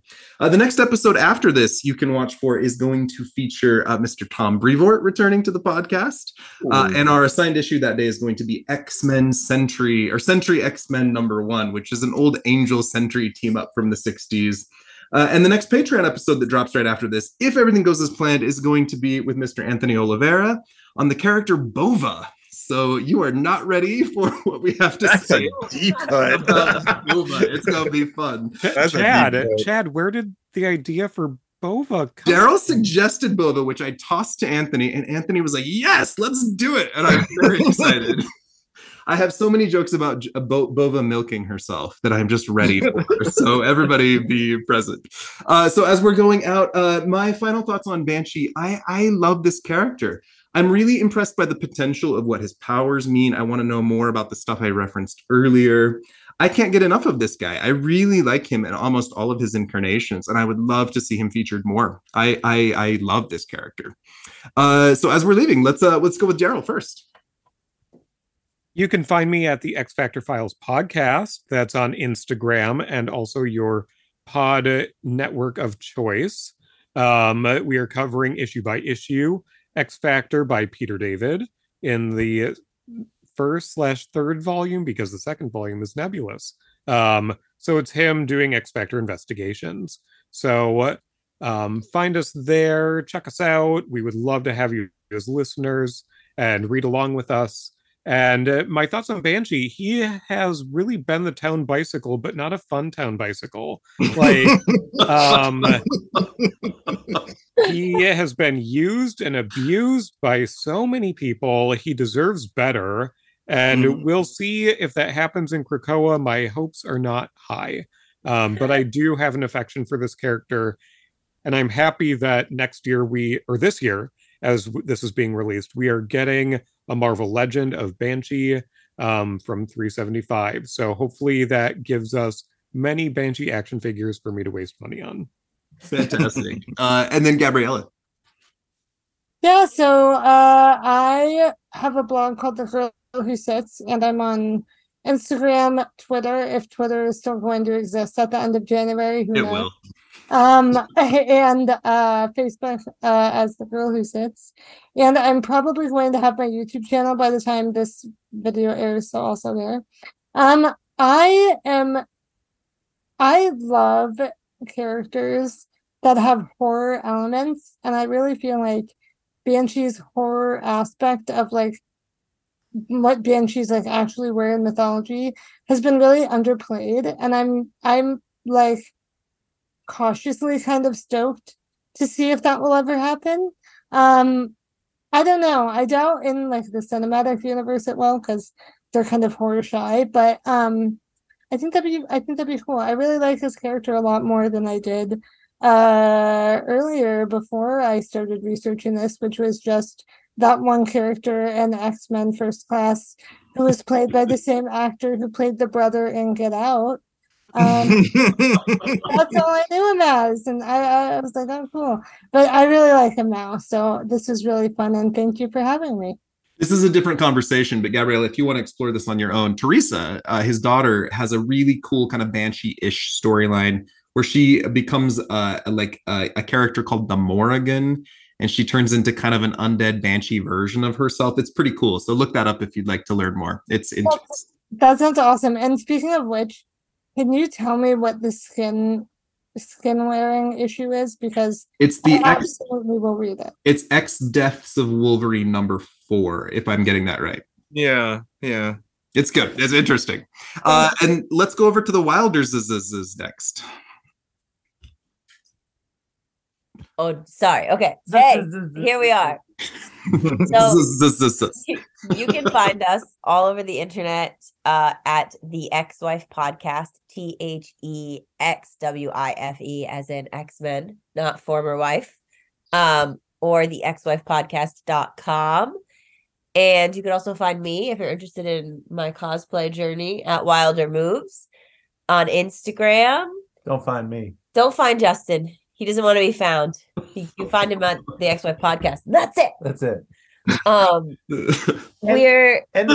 talk the new books every week, occasional throwbacks here and there, and at the end of January we'll be kicking off Sins of Sinister, because I think that'll come out the day before this drops if we're doing Thanksgiving style, and that's intense. And we will have we'll be in the middle of / just finishing up Dark Web, so that's, you want to talk about people turning evil and doing things out of control. Yeah, so that's awesome. As far as Banshee as a character, I would say I'm really glad to have learned that Banshee has a dark side, because he just seems like a very sad character in my headcanon based on the way that I've been introduced to him.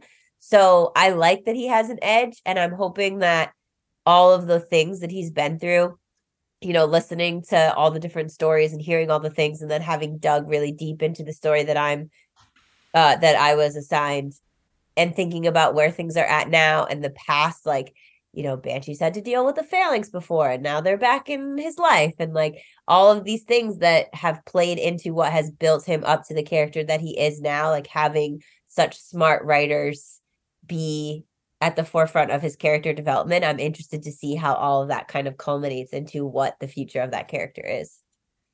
I am interested to see what he would do on his own personally, because I feel like all of these, so many of these stories are just him influenced by something else, him influenced by an external force, a tragic event. And I'm just curious, like, who's Sean? Who's the guy? And to echo Daryl's point, bring on the Marvel Legends. You know, they've been hiding from it, but we're getting the training suit, and I'm hoping we're getting the classic. And I would even take an Age of Apocalypse, because that was dope. Three Banshees. I want them all. I got a Siren and a Black Tom. I want Banshees. Damn it. And then finally, Mr. Andre Mason. Okay. I have nothing to promote because I'm just a normal pop culture enthusiast on the interwebs.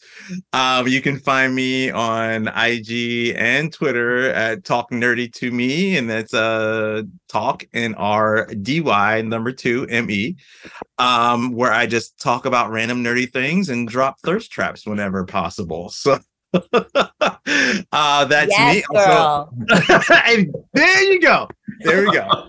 And then also I help co-admin an X-Men fan group on Facebook called the New Xavier Institute for Higher Learning, which is fun, which kind of goes into kind of what we do here. We just like talk about the issues, the panels, people have questions, all about educating new readers and old readers. So it's pretty fun. But my thoughts on Banshee, I think that it echoes what Justin said. I want to see him not be taken advantage of. I want to see him not being driven by an influential external force. I just want to see Banshee. Like, I just want to see him be the hero that I know and has basically been raised to know about him all those years. Like, I just want to see him in his glory and just do what he needs to do and be awesome. Love him. Pre-ordered the figure too, so I'm really excited about that.